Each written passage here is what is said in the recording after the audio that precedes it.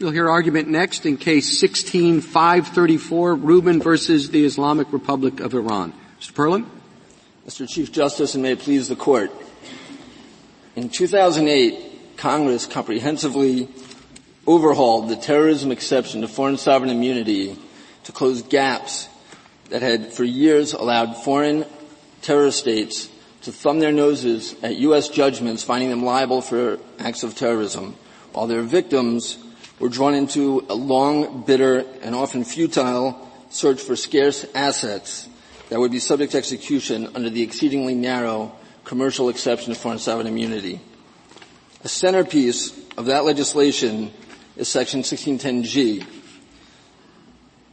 That provision provides that American terrorism victims can execute their judgments upon the property of a foreign state that is subject against which a judgment has been entered under 1605A, and it makes available the property of the state's agencies and instrumentalities. As provided in this section. As provided in this section. The question is what that provision means. The respondents would have the Court delete the three words between the word execution and the words as provided in this section. What it actually says is that the property is subject to execution upon that judgment as provided in this section. We know that Congress wanted to do away with what they call the bank check factors, and this statute was written perfectly to do just that. You say it does something more. It has to do more, Your Honor. I mean, why does it have to? What the statute did is it made more assets available, because you didn't have to worry whether it was the state itself, an instrumentality of the state, an agency. The property of any of those entities was available. So it swelled the assets that would be available. But it didn't say anything, not a word about immunity. Well, there's two questions here. It doesn't say anything about immunity, but those are magic words. It does say that the property is subject to execution. Magic words under A and B. In 1610 in A and B, Congress knew how directly to say property is not or is subject immune from attachment. But it used something very different here. Rather, it says that property is, quote, subject to attachment as provided in this section. Those are two very distinct formulations. They are different. Subsections A and B were part of the original Foreign Sovereign Immunity Act from 1976. There were other amendments since then. If you look at subsection F1, which the President has waived, says, shall be subject to execution. The Terrorism Risk Insurance Act, which is codified as a note to Section 1610, also says, shall be subject to execution, to execution. Right? So the language, when Congress sat down to write subsection G, it was looking at the other terrorism exceptions to execution immunity that it had already passed, and those were F and TRIA, and it modeled G after those sections. Can they execute your clients on the embassy? So on the uniforms that the people in the embassy wear, on the papers that the ambassador keeps in his desk. If, in fact, you read as provided in this section, the answer is no. If you read it to include, because it has to be commercial. All right? Under your reading, where those words must mean something else, can't they do it? They cannot. Why not? Section 1609 says that Section 1610, execution under 1610 is subject to international agreements, like the Vienna Convention, which would protect diplomatic property. And Section 1611 protects military assets, certain central bank assets. Congress, when they enacted 1610G, they did not completely abrogate foreign sovereign immunity for terror states. They wanted to provide a remedy for the victims. They wanted to punish and deter the terror states. But at the same time, Congress recognized that Iran and North Korea, Syria, Sudan, these are sovereign states, and they're entitled to a bare minimum of sovereign immunity. And Congress retained that bare minimum by protecting quintessentially sovereign assets while making everything else subject to execution. What does as provided in this section mean? Am I right? You think it incorporates only procedural requirements? No, there are a number of no, Your Honor. What does it mean? It means, the way to read it is, it refers to the judgment that's entered under 1605A. As provided in this section, it says execution. You can have execution upon the property upon that judgment as provided in this section. As provided in this section modifies the judgment upon that judgment, and it refers to the section is section 1605A, which is the only section mentioned in this sentence. It's referring back to the section 1605A that was a couple lines above in the same sentence. And what it says is that a judgment that section 1610G, which provides sweeping remedies for terrorism victims, is only applicable to those who hold judgments entered under the statutory cause of action of 1605A.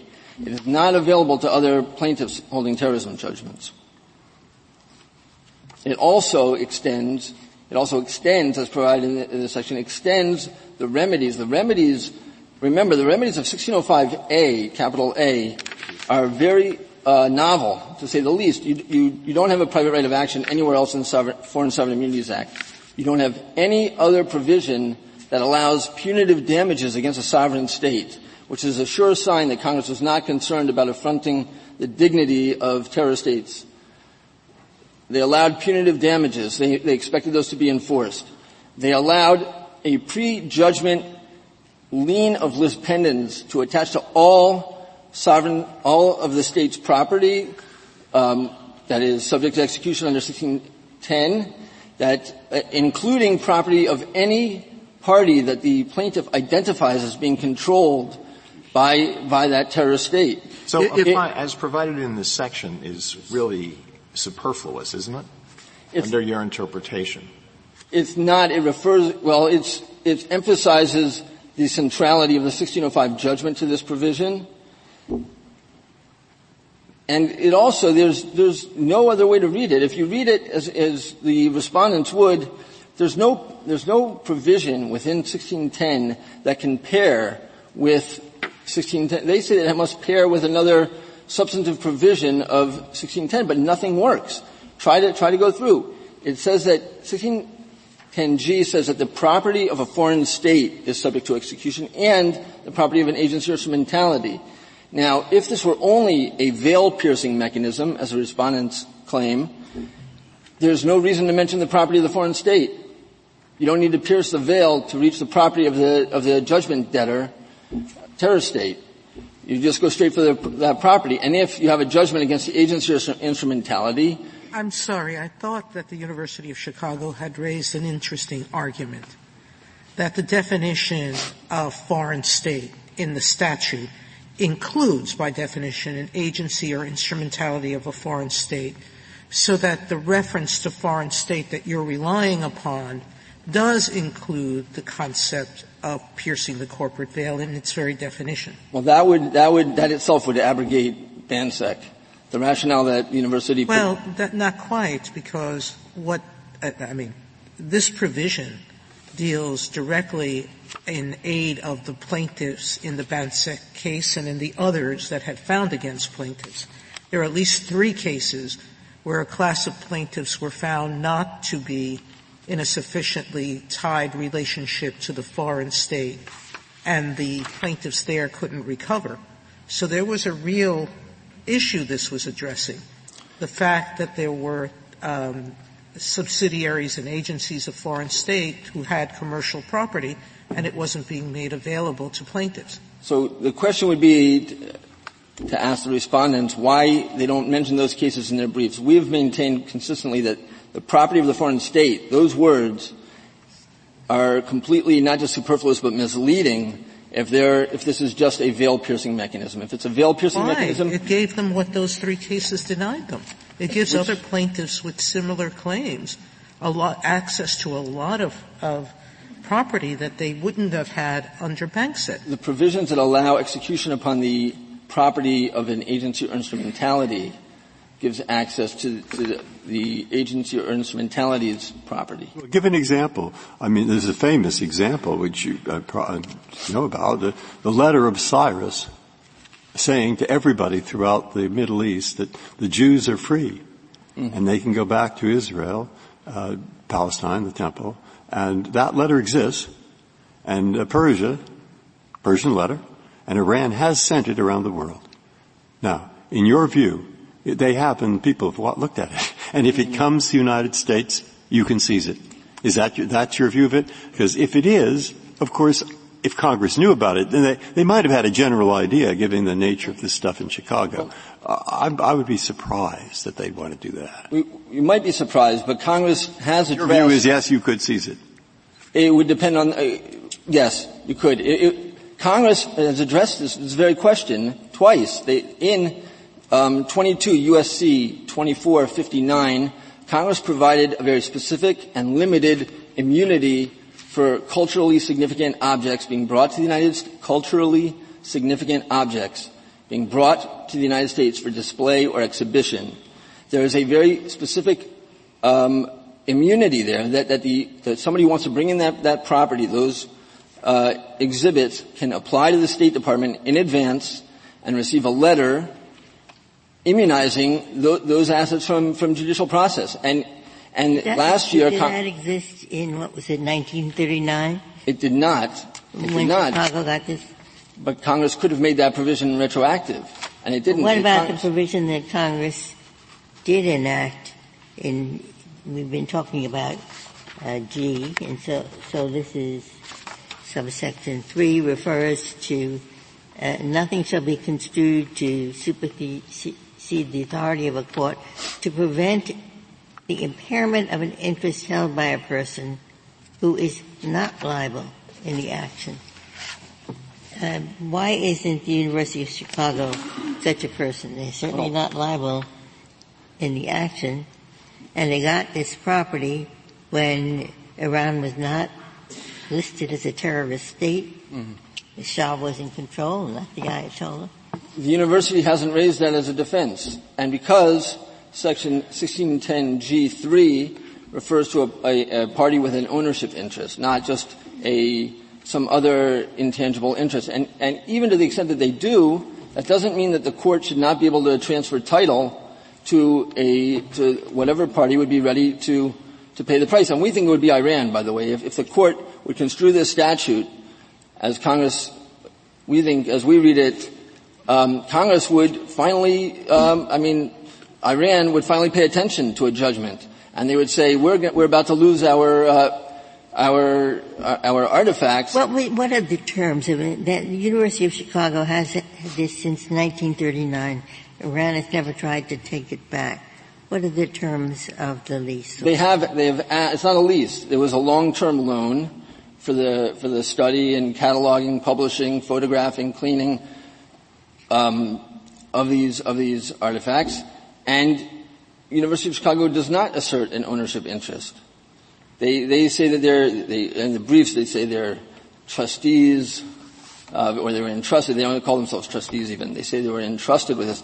They use language, but they never say we have a concrete right in these assets. And if they do, the district court, when it orders the sale, it can make accommodation for that. It can say that whoever buys it, and my clients would be perfectly happy if these artifacts were made. The University of Chicago is not interested in this property for money. It's interested in having these antiquities on display to be researched, to be seen. But it doesn't belong to them. It's not theirs.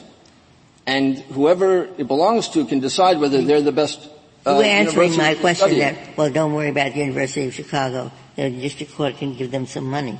No, not money. The district court, if they have a right, to the extent that they have a right to retain the artifacts and continue their work with them, the district court can say that the sale should be conducted subject to the rights of the University of Chicago. It doesn't mean that it's not all or nothing. What would those rights be divided up? Their rights have been from 1939 on.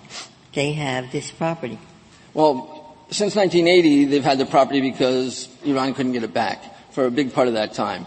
And for a big part of the time before that, every now and then, Iran was asking, when are you going to finish? When are you going to finish studying these things? And they were not very forthcoming. When this lawsuit was filed, they expedited their study of the assets because they realized that they might lose them. And now, again, the University of Chicago is really an amicus here. They have no interest in these assets. And to the extent that they do, the court can protect that. It can protect that interest in a sale. Well, assuming you're right, does that mean if you lose here, you think Iran will be able to repatriate the assets? Absolutely. There's nothing in the way. They did. We lost in the district court, and there was another collection of Iran-owned assets. And on the eve of the argument in the Court of Appeals, they were shipped back to Iran, after the court had denied our motion to stay, but they were shipped back to Iran. And they things in the United States. I mean, it seems to me so far that the main difference between your interpretation and the other side as a practical matter is that if you're right, that private people will be able to take cultural assets from Persia and sell them and ship them back to Iran. And if they're right, you will have to limit your recovery to commercial objects because that's what the other parts of the statute provide. Well, now that's not perhaps going to turn out to be relevant to the decision. I grant you that. But it's something I'm like to have in my mind. Okay, the distinction under the Foreign Sovereign Immunity, let's put it this way. They want to cabin us into Section 1610A7, which is the commercial use exception for property owned by the state. That provision, as the Seventh Circuit held, requires not just use for a commercial activity, but it has to be used by the foreign state. And a number of courts of appeal have held, as did the Seventh Circuit, and this court did not accept review of this issue, that it has to be, that the use must be by the foreign state itself, even though that's not in those words are not in the statute. But a number of courts of appeal have looked at financial assets. Let's take the, proceeds of a commercial transaction between a state and private parties. There are proceeds that are held in an account that are intended for the foreign state, and the courts have said that's not commercial use property. Why? Not because it's the proceeds of a commercial transaction, but because those proceeds have not yet been used by the foreign state for commercial activity. They're just sitting in an account passively waiting to be used, but they haven't been used yet, and the state could say, we're going to put it in our general account just seems like in the Treasury. Congress has to address.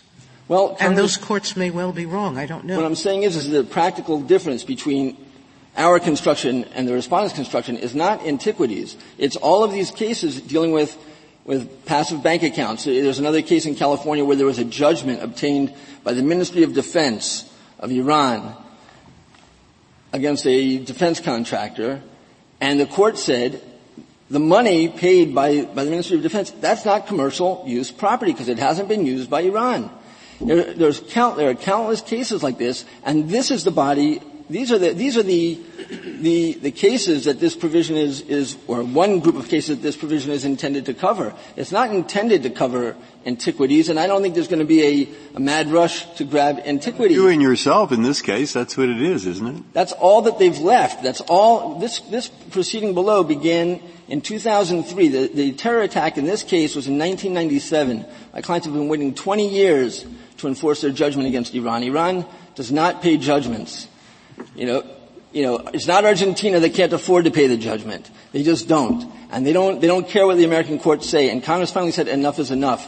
And they said there's punitive damages, and we're going to waive res judicata, we're going to waive collateral estoppel, we're going to waive statutes of limitations. You can go back and convert your old judgments into a new 1605A judgment and use that tool under 1610G, under our provision, to enforce it. Congress said enough is enough. We want these judgments enforced. And it's not about antiquities. That's what the respondents are writing about. But they will not tell you what the property of a foreign state applies to. The United States doesn't. Is there anything in the legislative record that shows that Congress was intending to do anything other than dispense with the bank check? Absolutely. Yes? Yes. It says that it applies that the provision will apply to any property in which the foreign state has a beneficial ownership. That any property in which the foreign state has a beneficial ownership is subject to execution of that judgment. It says the Senate sponsors said that it is intended to remove many of the barriers to execution of a judgment, and according to the respondents, it only addresses one of those barriers. It says that the right to the property is subject to a simple ownership test. A simple ownership test. When you start piercing veils and layers of veils, that is not a simple ownership test. That might have been intended to be included in the owner, but that's not what was being addressed. And finally, what the statute does say, the legislative history, the House report says that although this subjects to execution any property in which the state has a beneficial interest, it does not extend to diplomatic property. So once Congress is excluding specifically that narrow class of quintessentially sovereign property, diplomatic property, you know that it's extending to, it covers everything else. There's no reason, if it didn't cover commercial use property, or non-commercial use property, there's no reason to specifically mention diplomatic property, because obviously that's going to be included in non-commercial. This applies to everything except diplomatic, military, and certain central bank assets. The idea that Congress would be concerned with affronting the dignity of a state sponsor of terrorism and would extend protection to their non-commercial assets for that reason, to avoid an affront to their dignity, is just preposterous. Do you have any other section that dispenses with sovereign immunity that doesn't say anything that refers to immunity? Well, I mentioned section 1610F1. It says that the property shall be subject to execution. And the TRIA, the Terrorism Risk Insurance Act, which is a note, I don't think I included it as an oversight in the statutory appendix, but it's codified as a note to section 1610, and that provision, these are the three terrorism execution immunity provisions of the Foreign Sovereign Immunity Act, and not one of them uses the word immunity. It says that we're abrogating immunity here, or limiting immunity. Because again, it's not abrogating it wholesale, it's maintaining a skeletal remain of sovereign immunity, because in recognition of the fact that these states are sovereign. In your brief, you offered several other interpretations of the phrase as provided in this section, interpretations that are different from the one you provided this morning. Are you disavowing those now?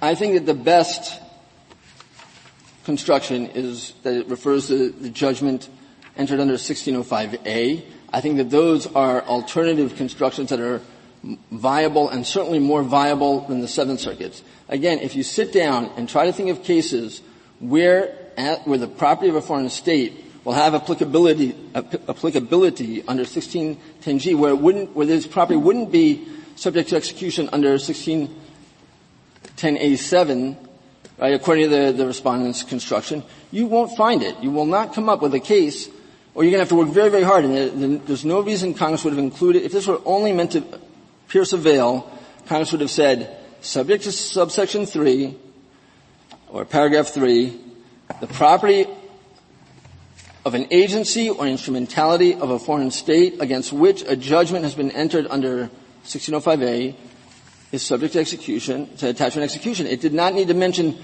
the property of the foreign state.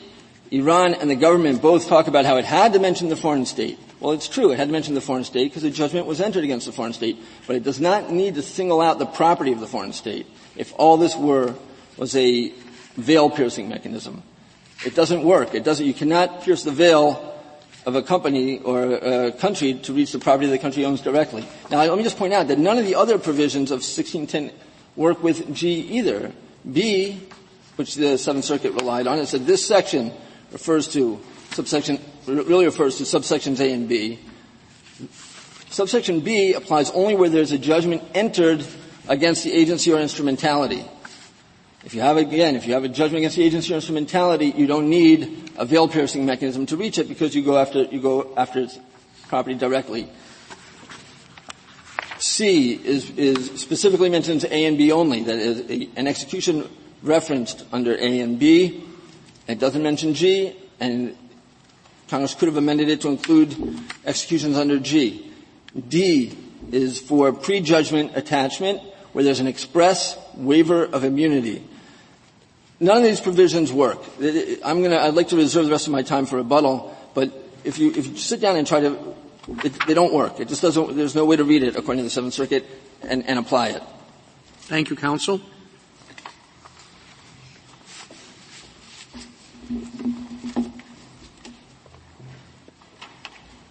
Mr. Strauss.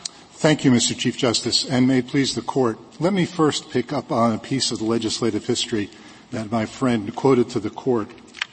Senator Specter, who introduced the precursor of what became 1610G, did say that, as Mr. Pearl had said, that the provision was designed to eliminate many of the barriers which have prevented U.S. citizens from collecting on court-ordered damages. He then said, it does this by changing the legal standard of the Bankek Doctrine. So that was the way in which this exposed more property to execution by terrorism plaintiffs.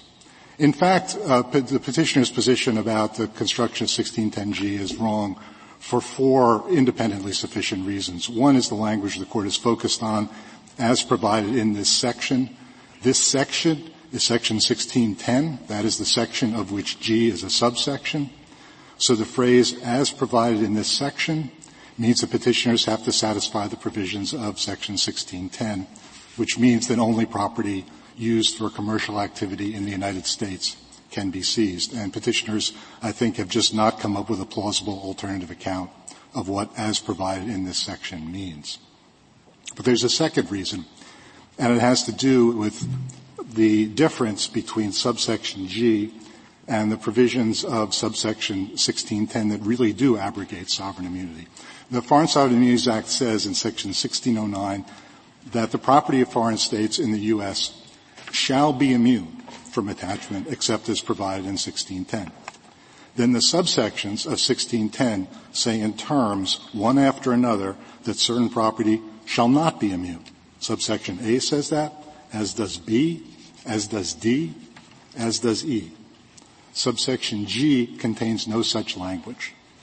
The relevant part of subsection G does not refer to immunity at all. And there's a reason for that. The reason is that G is about Bankek, and the Bankek doctrine is not an immunity doctrine. The Court was very explicit about that in the decision, the Bankek decision itself. Well, you do agree with him, don't you, that the property of a foreign state in G1 is a strong indication, at least, that it is not limited to overturning the Bankek decision? No, I don't agree with that, Mr. Chief Justice. I think what's going on there is Congress wanted to make it very clear that Bankek was no longer going to be a barrier in these cases. And so it said property of the state, property of agencies, property of instrumentalities, property of separate juridical entities, interests in separate juridical entities. All of these things are in the same basket, and all of them are subject to attachment and execution. I think that's why you have that language in G1. It's well, not Bankek wasn't about property of a foreign state. It was about the agencies, instrumentalities, etc. It's right that Bankek was not about the property of a state itself. But the way the section is written, property of a state, including property that is in a separate juridical entity or is an interest held directly or indirectly in a separate juridical entity, what you see in the legislative history is a lot of concern that state judgment debtors would be arranging their assets in ways that would distance themselves from ownership. Is it the case there on that particular point? I was trying to work out that. Does Bankek ever apply? Could it apply to funds or funds of the foreign state itself? But is there anything that suggests it applies where the foreign state deposits some money in a bank? And then they argue, that isn't our money. That's the bank's money. And we're just the beneficial owner of that money. And Bankek might have said, yes, that's right. It's not their money. It's an agency. It's an agent's money. I'll say two things to that, Justice Breyer. I think The Bankek criteria are not very clear. The Court deliberately left the criteria vague. And I think Congress was concerned about that situation. And I think that's why you see this language in G1 that really tries to be comprehensive and cover every base. But what I think you don't get out of G1 is anything about immunity, because it even applies to separate juridical entities. Well, it doesn't want to cover everything in every case. It's titled property in certain actions. And I think the argument on the other side is that the certain actions are, the ones don't include the ones governing the property of the foreign state. Well, I think the certain actions, Mr. Chief Justice, are actions to execute judgments under 1605A. This is a special provision to make it easier for terrorism plaintiffs to get assets. It doesn't apply to ordinary judgment plaintiffs. And I think that's the property it's referring to. This really was intended to make it much easier for plaintiffs who have terrorism-based judgments to get their hands on assets, but only those plaintiffs. And I think those are the actions, and that's why a judgment entered under 1605A. But that doesn't mean that the rest of the section does not apply. In fact, it says the rest of the section does apply upon as provided in this section. Mr. Strauss, I think you were cut off on 3 independent reasons. You went through 1 and 2. What were 3 and 4? 2 was the repetition of just talking about. Not the repetition of shall not be immune. The third is this. The petitioner's position really would nullify a decision Congress made at the very same time it enacted 1610G in 2008. We go through this on page 25 and 26 of our brief. The statute that added subsection G also created 1605, the cause of action that the remedy that petitioners invoke. That statute then amended the FSIA to say that parties like petitioners who are seeking to execute a 1605A judgment must show that the property they want to seize is used for commercial activity in the United States. That same statute said that. It said that by inserting 1605A into subsection A, which is a subsection that requires commercial activity. So Congress did that. It created 1605 capital A. It said if you are trying to execute a 1605 capital A judgment, here's how you do it. You go to subsection A. Subsection A7 says you can execute a 1605A judgment provided you can show that the property is used for commercial activity in the United States. That's what that statute does. Then the next provision, or a few lines later in the statute, really it's not even the next provision, enacts subsection G. So as petitioners would have it, Congress created this remedy, provided that if you want to execute a judgment based on this remedy, you go to subsection A and you show that the property you're seizing is used for commercial activity in the United States. And then immediately Congress said, oh, never mind, you don't have to show commercial activity. That's petitioner's story. That's petitioner's account of the significance of 1610G. And I think that's just no way to read Congress's actions. That just is not a plausible account of what Congress might have been doing. And there's really a fourth reason as well, and it has to do with how central the commercial activity limit is to the FSIA and to foreign sovereign immunity generally. The principle at stake here is the principle that commercial property may sometimes be subject to seizure, but non-commercial property is not. And that principle has the deepest roots in U.S. law and international law. It's actually anticipated by Chief Justice Marshall's opinion in the Schooner Exchange. It was the foundation of the Tate Letter, which led to the reorganization of foreign sovereign immunity doctrines. That distinction between commercial and non-commercial property is stated explicitly in the FSIA itself in Section 1602. It's central to the UN Convention on the Immunities of States. It was the holding of a recent decision of the International Court of Justice which barred the seizure of, as it happens, a cultural center. The ICJ barred the seizure of a cultural center because the cultural center is non-commercial, and that case actually involved the victims of Nazi crimes. So this is an extremely deeply rooted principle. Now, that's not to say Congress could not abrogate it. Of course, Congress could. But the Court said just last term in Helmerich, the case involving the Venezuelan seizure of oil rings, that the Court is not going to assume that Congress has made a quote, in the Court's words, radical departure from central principles like that one, unless Congress has made its determination very clear. And here, what's really very clear is the opposite, that Congress did not intend to override sovereign immunity in Section 1610G. If the Court has no further questions. Thank you, counsel. Thank you very much.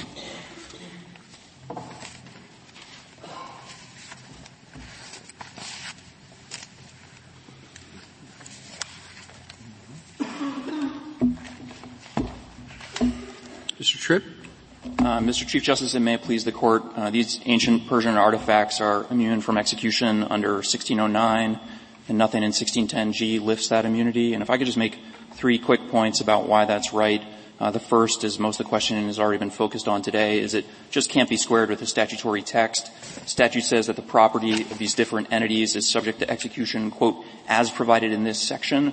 But the way petitioners read it, it would work exactly the same way if it said the exact opposite, if it said that the property was subject to execution regardless of what is provided in this section, and that just can't be right. And so second, I think another thing that really drives home that they're misreading this law is that the way they read it, it gives with one hand what it takes away with another. So as my brother was explaining, Congress added G at the same time it added A7. And what A7 says is that these very same people, victims of terrorism with judgments under 1605, capital A, it says that they can execute against the property of a foreign state, but only if it's used in commercial activity. But the way they read G, those people can defeat that limitation just by invoking a different subsection of the same statute. They can get commercial, non-commercial property, whatever. And that's just not a sensible way to draft a statute. Don't they explain A7 as being present to permit state law claims based on the same actions as the federal action? So that would render A7. So we don't think that's right, and we also just don't think it really helps them. I know you're saying it, but explain to me why. Yes, so the reason it's not right, we explain this at pages 24 and 25 of our brief. It has to do with the language of 1605 big A itself. This is on 12A of our gray brief, if you want to see it. And what 1605 big A says is, quote, the court shall hear a claim under this section if, and then the prerequisites to jurisdiction are satisfied. So we think any time a court gets jurisdiction and enters a judgment, it's a judgment under 1605 big A, regardless of what cause of action they happen to invoke. I also think this doesn't really move the dial for them much because in practice, in the mine run application of 1605 big A, when somebody gets jurisdiction, they're also going to use the cause of action. As petitioners were describing, it's very powerful. It's directly on point, punitive damages, vicarious liability. And so it'd still be true that in the mine run application of G, they would be reading the law to give with one hand what it takes away with the other.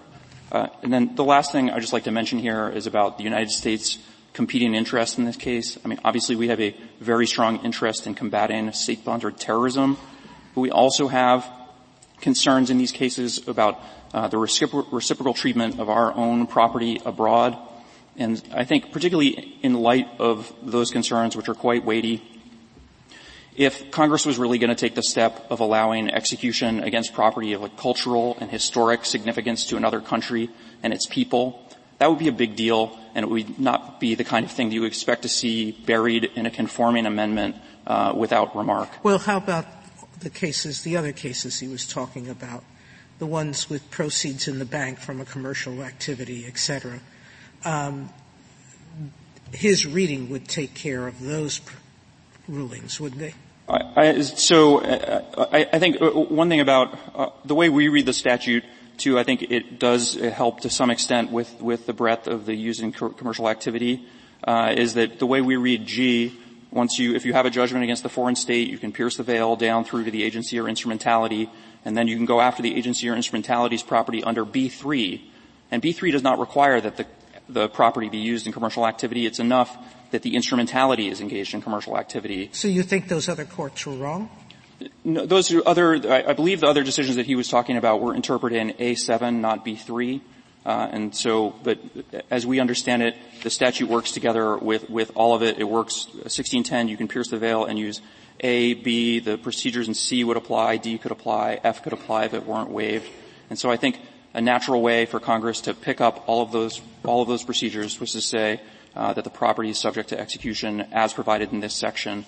And so what Congress did was to tether the extent of execution under this veil-piercing provision to all the protections that are already baked in elsewhere in 1610, and those protections ensure that you can't execute against the ancient Persian artifacts like these.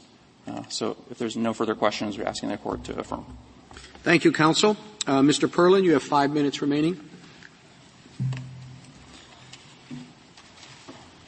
The first point I want to make is that the government and the university claim that our reading would render subsections A7 and B3 superfluous. That's not the case. The private right of action under section 1605 capital A, lowercase c, applies only where the plaintiffs are U.S. nationals, members of the military, or government contractors or employees. The immunity waiver, that's also in 1605A, but subsection A, so 1605A, capital A, lowercase a, applies where the claimant or the victim is a U.S. national, a member of the military, or government employee or contractor. It applies to the immunity waiver reaches a broader class of plaintiffs. The remedy provided under 1610G is limited to those who hold judgments under 1605A, and this judgment that's available under 1605A is the statutory judgment. The provisions of 1610A7 and B3 apply where the judgment relates to a claim for which the foreign state is not immune under 1605A, which is explicitly referring to the immunity exception, and it's explicitly referring to the broader class of plaintiffs. So we don't think that there is some overlap, but that does not render A and B superfluous. Second of all, B, as Iran argues, and they argued below in the Bennett case, which is case 16-334, I believe, there was a case where Visa had collected money for Bank Melli, an Iranian bank, and was holding it because of the sanctions. It could not return that, could not pay that money out. Terrorism victims came and said, we want to enforce a judgment against that money that Visa collected on behalf of Bank Melli. And Visa filed an interpleader action. Iran defended, and they said, you cannot enforce your judgment under 1610B3 because that applies only where the judgment is entered against the agency or instrumentality. And Bank Melli, there's no judgment here. That's what Iran's argument was. Iran continues to maintain that it won't apply to B3, and I think you would have to say that you would have to read out of B3 the limitation that you need a judgment against the agency or instrumentality for it to apply to B3. Again, there's no way to read this through according to their construction, to read it through and apply it. Now, again, just to make clear the point about upon a judgment as provided in this section, if you look at the other substantive provisions of 1610, they allow, let's look at 1610A. The opening paragraph says that the property of a foreign state used for commercial activity in the United States shall not be immune from attachment or from execution upon a judgment entered by a court of the United States. Right? There's execution, comma, upon a judgment, and then words that modify the judgment. Same thing in subsection B, it's the exact same structure. Subsection F, it's not the exact same words, but it's the same structure again, that